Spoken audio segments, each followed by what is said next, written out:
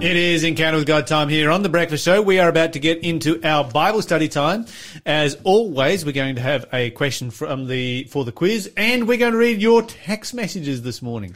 I'm in trouble. I was just distracted reading Lyle's, information about planes that he's been writing about on Facebook. Yes! About my Facebook post. Is that just the most amazing thing ever? Just how quickly planes have taken off, but increased in their flying and weight carrying capacity. You do have an interesting claim here, though. Yes. That Cyrus the Great of the Persian army of 550 BC most likely would have beat the Duke of Wellington. In, 1815? 1815. 1815. Why? At the Battle of Waterloo. Why do you think Cyrus would have beaten? Okay, because now what you've got to take into account is, in making that claim, is we are assuming that if the Persians were able to travel that far into the future, time travel that far into the future, that they would also learn about and become somewhat immune to the fear factor of the noise created by gunfire. So the noise created by gunfire is going to have a massive psychological impact. Put that psychological impact aside, because at the Battle of Waterloo, when the French and the British fought, both sides had just as much fear factor of the sound of gunfire as the other side. Okay, but the reason that I make that claim is that the mainstay of the Persian army was their archery. The Persian bow had a range of about 175 yards. The mainstay of the British army was musketry. The musketry had an effective range of about 100 yards. And so the Persians could engage much sooner. Now, the other contributing factor there is that both armies were about the same size. But with the Persian army, their rate of fire would be at least 6 times higher than the British army at the Battle of Waterloo. Wow. So a bow and arrow is a far more effective weapon than a musket. So at the Battle of Waterloo, the British soldiers would fire 2 shots of ball and 1 shot of buckshot. And from then on, their musket became a spear. And so, and their soldiers were not as good at hand-to-hand combat as the Persians. Now you can imagine if the British were advancing on the Persian army would be able to engage much sooner, and they would be able to rain arrows for a much longer period. So higher rate of fire, greater range. People ask, well, why didn't the British use archery rather than musketry at the Battle of Waterloo? The reason is that it can take up to 12 years to train a good archer, whereas you can train a musketeer in 6 weeks. So it's just cheaper and easier to train people in musketry. And that's what signalled the end of the bow as being dominant on the battlefield for the British. You know, the longbow was dominant before musketry just became easier to train people how to use it. So, yes, I have now geeked out on history, I know.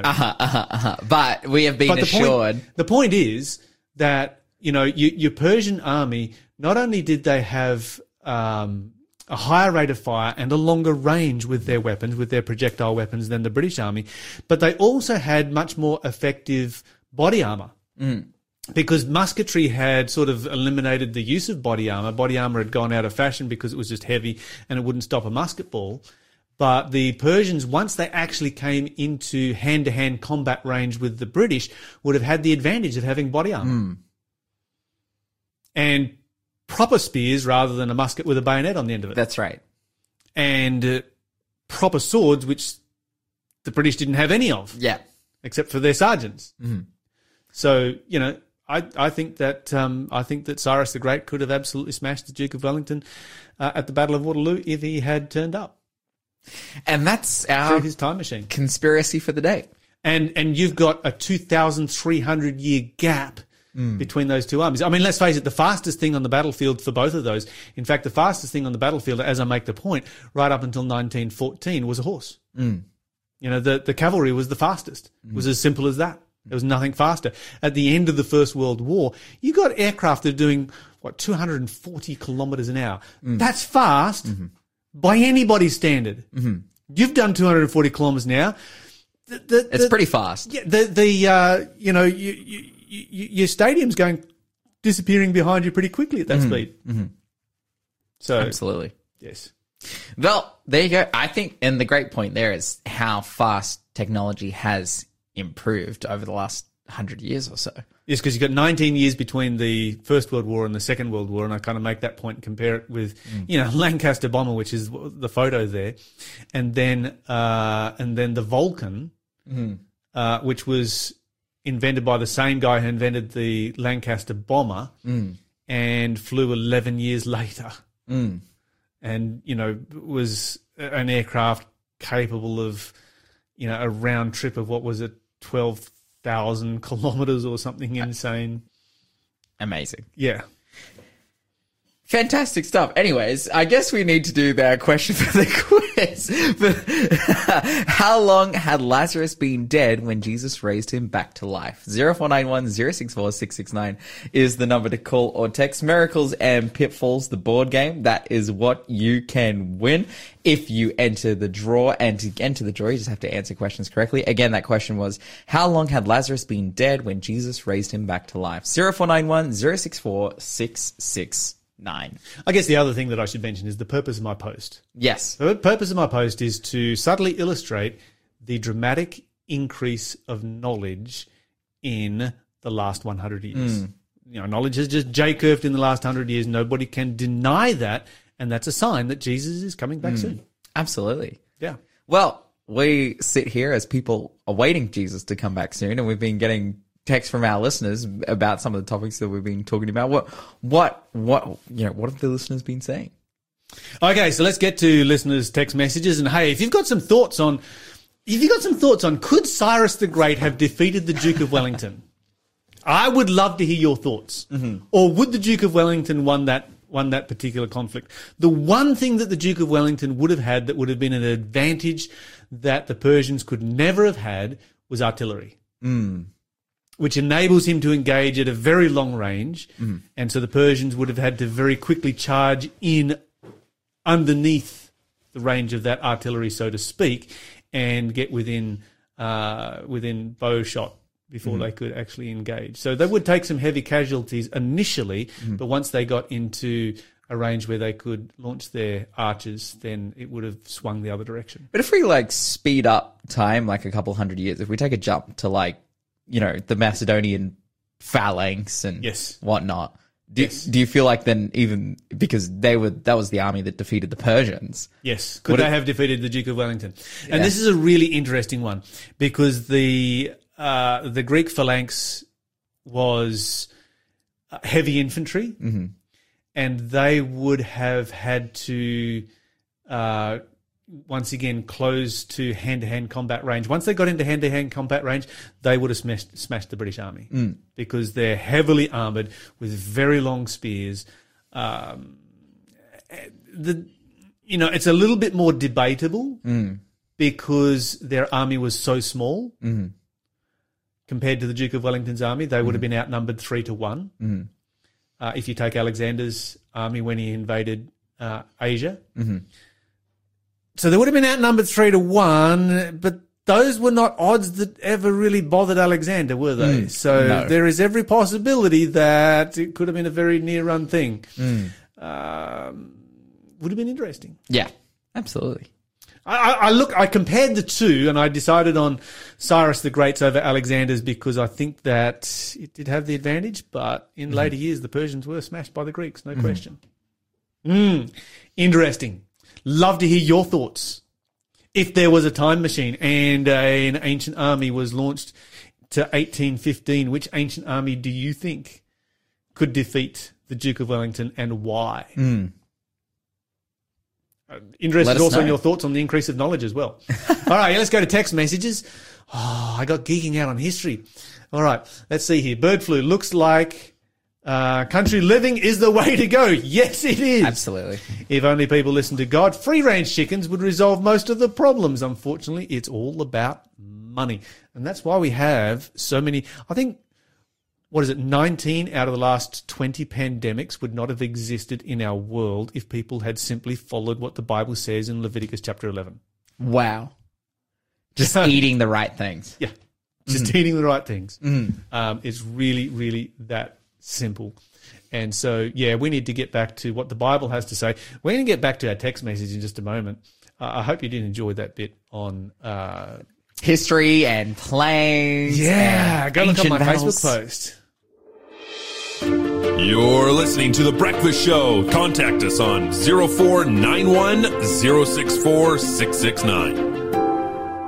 Okay, somebody commenting on the COVID fines, invalid COVID fines. Look like the government has been breaking the law. Good to see the people win this time. Should not the government be fined by the people? I wish. I would like to get a payout from the government. Even though I didn't receive any fines. But Okay, at this point, I'm going to do... But, by the way, they were the government did have to pay all court costs. Wow.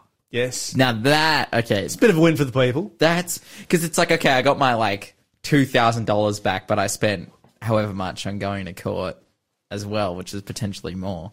Oh, that's tough for the government. That's good for people. I know people who got a lot more than $2,000 fine during COVID. I can believe you. I'm really hoping and praying they can get off on that one. But anyway, witchcraft, religious liberties, question mark. Okay, here we go. Does the word of God really give religious liberties to witches? Or for that matter, to the Catholic Church, for all the atrocities she committed and still commits? There is a difference between religious liberties or not being forced to worship God and liberties to kill, destroy and annihilate those who don't believe like you. Religious liberties today actually means the destruction of real Protestantism, which is a must for the whole world to worship the beast. True religious liberties is the choice that God gives us not to worship Jesus who died for you. The choice is eternal life or death.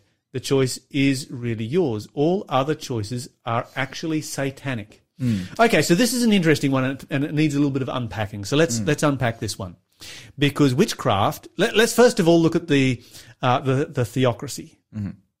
Under the theocracy, witchcraft was banned. There was no religious liberty for witches under the theocracy. So should we extend that religious liberty to witches today? The answer is yes. We should. And the reason that the answer is yes is because we don't live under a theocracy. So here's how it works. We do not extend the liberty for somebody to be a witch and at the same time a member of our church. If somebody who is a member of our church chooses to become a witch, then we ask them to leave. And if they don't leave, we disfellowship them, because it's like you've chosen a different religion. We worship Jesus. You've chosen to worship Satan. That's your freedom. That's your right. But you can't be a member of our church at the same time. And that's perfectly reasonable. They have the liberty, they have the freedom to worship as they choose, just not with us. Now, under the theocracy, what we need to understand is that God's church was God's nation. And so people around the world had the liberty to be a witch. They just did not have the liberty to be a witch in God's church, in Israel, which is why under the theocracy, the Bible said, no, you can't be here if you are going to be a witch. You need to be put out of the land or whatever. Okay. So there's the difference between now and then as far as, because there's some subtle nuances here that we need to take into consideration. The other thing that is brought up here is the issue of kill, destroy, and annihilate. And here's where I'm going to comment on this one. Religious liberty deals with the first 4 commandments, not the last 6. The last 6 deal with good civil law. That's right. And good civil law says, thou shalt not kill. Killing people according to your religion is still a civil crime. That's right. Absolutely. Okay, so religious liberty applies to the first part. Now, witchcraft does not kill through physical means. They don't attempt to kill through physical means. They attempt, when they do, dark witchcraft attempts to kill through. And I know there's going to be a lot of probably our listeners who are like, well, I'm into witchcraft and we don't attempt to kill anyone. I'm talking about dark witchcraft. I've met a lot of people who are into Wicca, but I've never met anyone who's like, yeah, I'm into dark witchcraft. I've never met that person. And probably if they were, they wouldn't admit it. But dark witchcraft does attempt to kill people, not through physical means, but through spiritual means. Now, should there be an attempt? Should you be allowed to do that? No, the Bible says thou shalt not kill. Are you going to be able to make a law against it? No, because it's spiritual, not physical. So you can't actually outlaw it. Is it something to be afraid of? Absolutely not, because it's so much easier to defend. You know, it's kind of hard for me to defend somebody who's going to come and beat me up because I'm a bit of a weed. But it's pretty easy for me to defend against somebody who's going to come after me with black witchcraft, because I just need to be covered by the blood of Jesus. Amen. And anybody can do that very easily. The most vulnerable person on the planet can do that, and that's the good news. Okay, so that's some of the differences and some of the nuances that we need to consider when considering the issue of religious liberty. Yeah. The person also mentioned it in the text message, like the Catholic Church killing and destroying, Yeah. and that is religious persecution. Absolutely. The very definition. That isn't freedom of religion. So it's, no, we don't give religious freedoms to people who persecute the religions of others. Like, in a physical sense, as you're saying, to kill and destroy, because it's still a civil crime, no matter what religion it is. Yeah, absolutely. Somebody texted in and say they loved the history lesson. Glad that you did. I was looking at the time and going, wait a minute, we're getting a bit sidetracked here. When Christmas is at our place, this is from Suzanne, we have a plant-based menu. I'm curious to know the name of the vegan roast with sauce that you had, Lawson. Okay, so I'm not sure of the sauce. I know the roast, it was like the Veggie Delights one, which you can get from almost any supermarket. Okay. But the sauce that it came, I don't know if it came with the packet itself or my sister made it up. Dude, it was like mouth-watering. It was All right. like cook the roast, So covered in Lawson's sauce. sister, if you are listening, we need this information. We need to get hooked. I'll give her a call and Suzanne needs this information. That's right. Oh, dude, it was something else. Okay, let's see here. In regards to the weather story, this is from Sherry. She says, in regards to the weather story, praise the Lord, Jesus is close. Amen. I love that. I love the way she wrote it here in the text message. There's just, in regards to the weather story, and then there's a gap. Praise the Lord, Jesus is close. I think the weather one's interesting because I've talked to people before about, you look at the statistics and you see this steep J curve and it's like, oh, it's clear that Jesus is coming soon because all of these records are being beaten in an unprecedented sense. And then they're like, oh no, but that's actually just from man-made climate change. Like, man-made climate change has caused that, and you can't claim that the Bible predicted it because it's just man-made climate change. And I'm like, well, man-made climate change is caused by the increase of technology. Yes. On the world. Yes. So either way, it's fulfilling the biblical signs. Well, the Bible says, this is what the Bible says. The Bible says that when Jesus comes back, he will destroy those who destroy the world. So that's man-made. Yep. Simple as that. Okay. Oh, that's got them coming through now. Braden says, not sure if the Persians would beat the Brits. They might not, but they could. But one ancient army that I know would beat them was God's army of God's warriors Amen. with the angel who went out and killed 185,000 Assyrians in one night. Yes, indeed. Yes, we know that army would win. Sky says, my brain when Lyle talks about things like Cyrus and reading his reply on post yesterday on Facebook was that was paragraph after paragraph. I think they're saying their mind was blown. Or maybe I just geeked out too much and wrote too much. and rather than a Facebook post being like 2 sentences max, like it should be, I just this is Lyle's thesis right and here. then that, and then the other. If you compile each one of Lyle's Facebook posts, you could just turn that into a thesis of But something. but then I've got this. Okay. That's part of the response. So I think okay. their brain might be just melting from it. And by this, it's a photo of a dog looking very concerned. So I think that's exactly what it's. So this is getting at. interesting because we get to interpret what's happening here. Maybe this person is concerned for me. Like, why is Lyle's brain working this way? Maybe they're concerned for the post. Maybe they're concerned that the post... Maybe they're concerned for themselves. And they're like, this guy knows too much. That's a very, am I very safe? cute dog. I don't think it's concern. I think it's mind blown. Like, what? I think. it Nah, might I'd be like to mind-blowing. imply that this person's concerned for Lyle. Like Lyle's got some kind of problem going on. All right, we're they're going concerned. to talk about purgatory. Oh, nice. Yes, The not nice, but the place where that doesn't people exist. might be, but nowhere actually is there because that That's doesn't right. exist. Yep. It's a myth. Okay, Bible study's done. Okay, thank you for joining us, everyone. Purgatory is a myth. Move on. Okay, here's the Bible study on purgatory. I'll give you the whole Bible study on purgatory. The Bible doesn't say anything about it. It's not there. We're finished. It's over. The Bible is silent on that subject. You're listening to the Breakfast Show podcast on Faith FM. Positively different. Another question for our quiz. We do. Our final question for the quiz this morning. And before we started our show, Shell was like, yo, check out this question. It's super funny. So I'm gonna read it for you. Aaron and another man held up the arms of Moses during the battle against the Amalekites.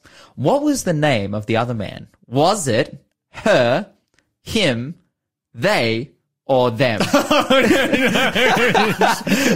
Producer Shell's gone all super woke on us this morning. Producer Shell's going to get us cancelled, bro. But again, that number 0491-064-669 is the number to call. Again, our prize for this week. We will. Read that one again. Miracles and pitfalls. Aaron and another man held up the arms of Moses during the battle against the Amalekites. What was the name of the other man? Was it her, him, they, or them? Where does she get these from? That's so classic. And we've had a couple of texts come through that are, soliciting me to give them information, divulge information about this grand, amazing vegan roast sauce. Yes. Now, I don't have the recipe on hand, but I will get back to you. I will get in contact with my sister and I'll say, you have world famous sauce now. Please give us the recipe. Yes. And hopefully she concedes. It might be some kind of secret. We'll see how she goes. Do we have an interview coming up with old mate from New Zealand before Christmas? Oh, Jeremy Dixon. Tomorrow. We got Jeremy Dixon tomorrow. Yeah. Maybe we should ask him about some Christmas stuff. Oh, Christmas foods. Yeah. I'm keen. Very keen. That's right. So make sure you're listening tomorrow. That interview will be around 7:45 a.m. Oh, right. You got a text message? Yes, confirming that the dog picture that we got coming through here is confirming that my brain is mush. No, she's concerned of your well-being, and so is everyone else. Okay, let's talk about purgatory. We mentioned that the entire Bible study on purgatory can be written down on one blank piece of paper, so long as you leave the paper blank. Yeah. That's the whole Bible study on it Yes. right there. Okay, so some of you are probably wondering what purgatory is, because if you don't come from a Roman Catholic background, you're like, okay, what is Lyle and Lawson talking about right now? So for Roman Catholics, they have various safety nets to make sure that you can get into heaven by hook or by crook. And one of those is purgatory, so that if you are good when you die but not good enough, God can torture you for X amount million or billion years until you are tortured into being good enough. So if you don't love God enough here on this earth, then if God tortures you long enough, then you will love him enough to go to heaven. Which is kind of like, I've never really fallen in love with somebody who's tried to torment me. I've never been tortured as such, praise God. May it never happen. But I've certainly had people go after me. Didn't really inspire me with love for them. When the Bible says, whom the Lord loves, he rebukes and chastens. That's different. That's discipline. Yeah. Discipline is very different from torture. Those two things are not the same. Mm-hmm.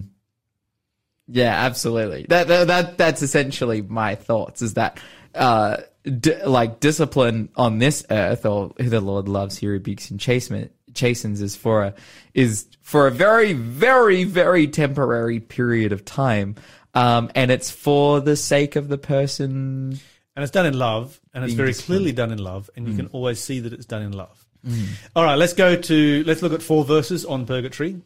We'll look at 4 verses not on purgatory.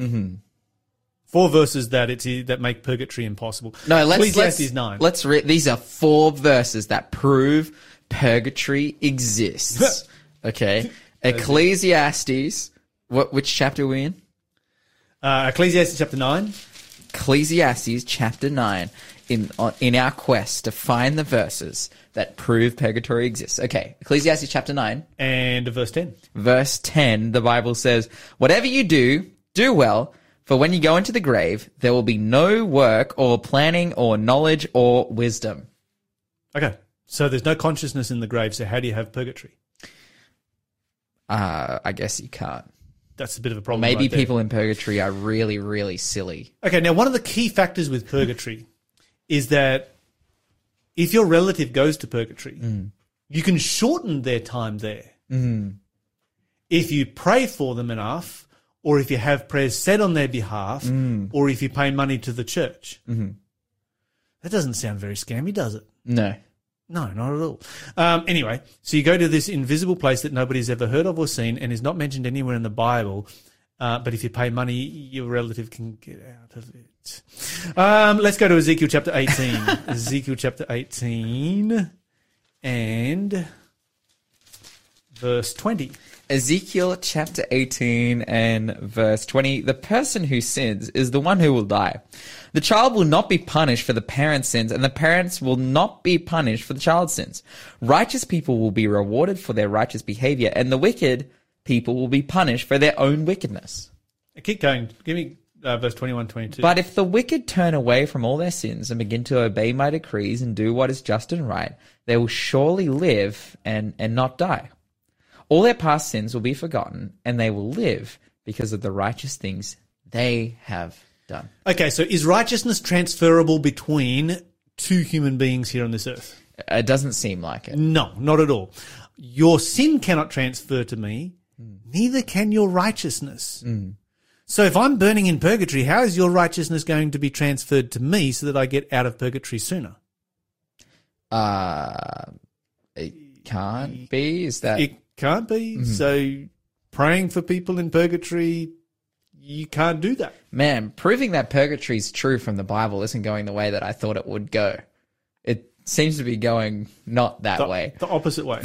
Yeah. Okay. All right. So when it comes to salvation, let's think about this next thing. This next one. Let's go to 1 Peter chapter 2 and verse 5. 1 Timothy 2 and verse 5. First Timothy chapter 2 chapter and 2 verse 5. and verse 5. Probably, for this is good and acceptable in the sight of God our Savior, who desires all men to be saved and come to a knowledge of the truth. 1 Timothy 2 verse 5. Yeah, for there is one God and one mediator. I'm reciting it off my head. You're getting and there. then verse 5 is who paid a ransom for all to be testified in due time. I'm pretty sure 1 Timothy chapter 2 and verse 5, "For there is one God and one mediator who can reconcile God and humanity, the man Jesus Christ." Okay, so this is in relation, obviously, to salvation. So I can pray for the Holy Spirit to work on your heart while you're still alive, and the Holy Spirit can respond to that prayer and work on your heart to bring you to Jesus Christ, who then can be your mediator for salvation. But if somebody's in purgatory, how can you be their mediator? Well, because you can't pray for the Holy Spirit to work on their heart because they're in purgatory. So you're not asking the Holy Spirit to work on their heart. You're asking God to take them out of purgatory. You're asking God to remove their sin. but that's There's only only something one that Jesus can do. Mediator. There's only one thing that God can do. Which raises a very large question in my mind. And that question is this. Is there something lacking about God's grace? Was the sacrifice that Jesus made on the cross insufficient for our salvation? Because if you're going to have purgatory, you've kind of got to have a lack in the cross.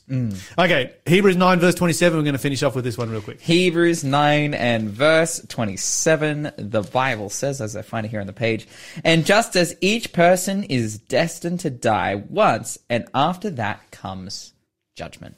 Okay, the Bible says that once you're dead, there are no second chances. You have a chance every second of every day. You get billions of chances to give your life to Jesus Christ, Wow. which end when you die. So how can you have another chance in purgatory afterwards? Yeah. It says here, after you die, judgment comes. That's it.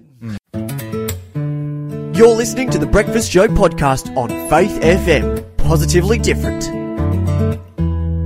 Oh, and now it is time for answers for the quiz. What were the 3 attributes Jesus gave himself for why no one comes to the Father except through him in John 14:6? It's because he is the way, the truth, and the life. King Solomon was buried in Jerusalem, the city of David, when he died. Jerusalem was formerly called either Jebus or Salem. How long had Lazarus been dead before Jesus raised him back to life? That was for 4 days. And finally, Aaron and another man held up Moses' arms during the battle of the Amalekites. What was the name of the other man? Was it her, him, they, or them? And the answer was her.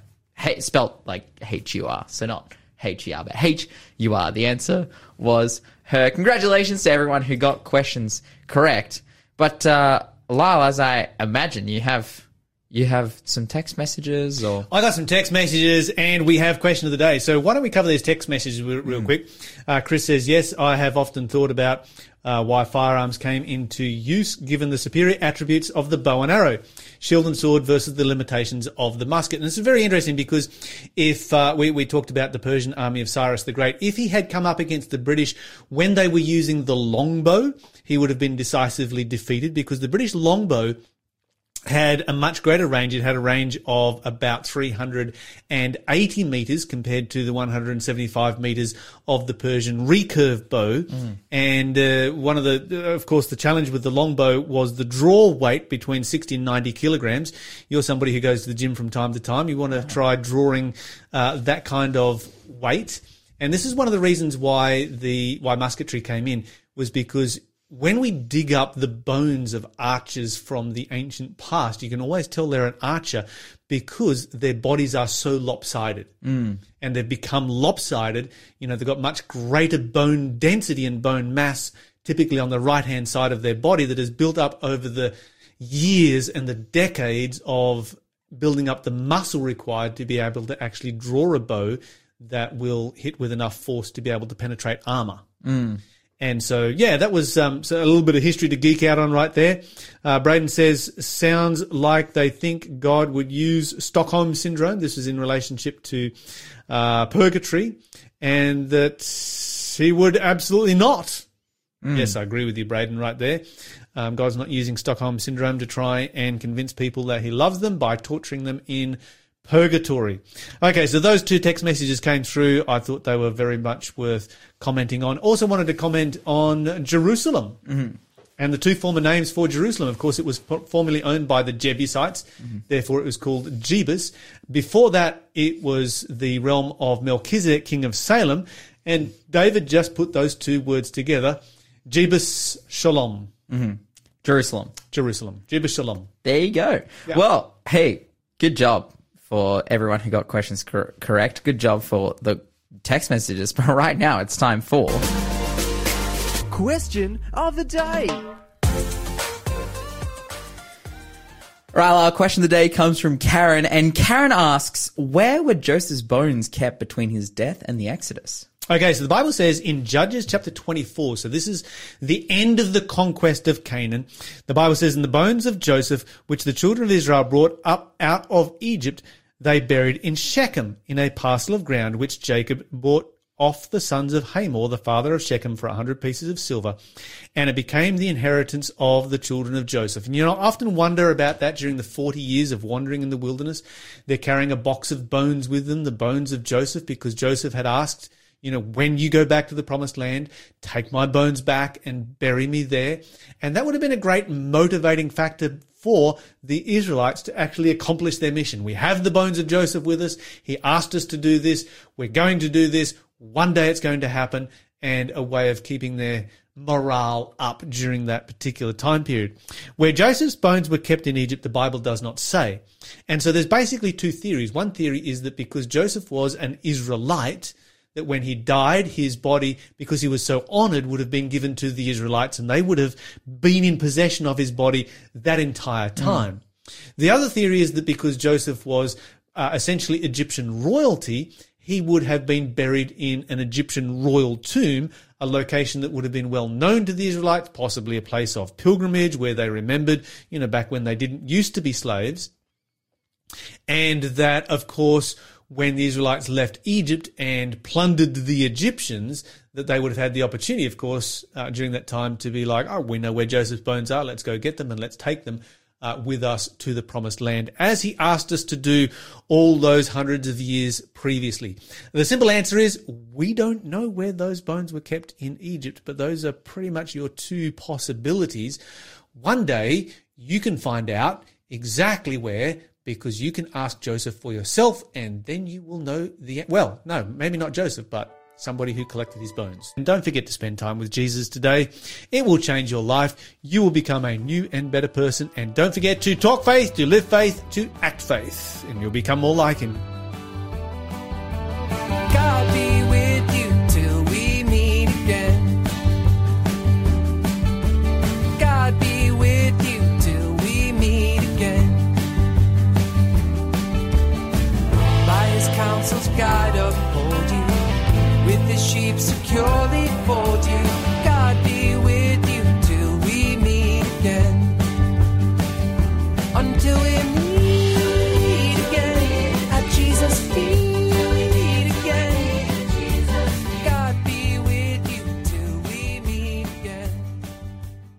Thanks for being a part of the Faith FM family. Join our community on Facebook or get in touch at 1-800-FAITH-FM.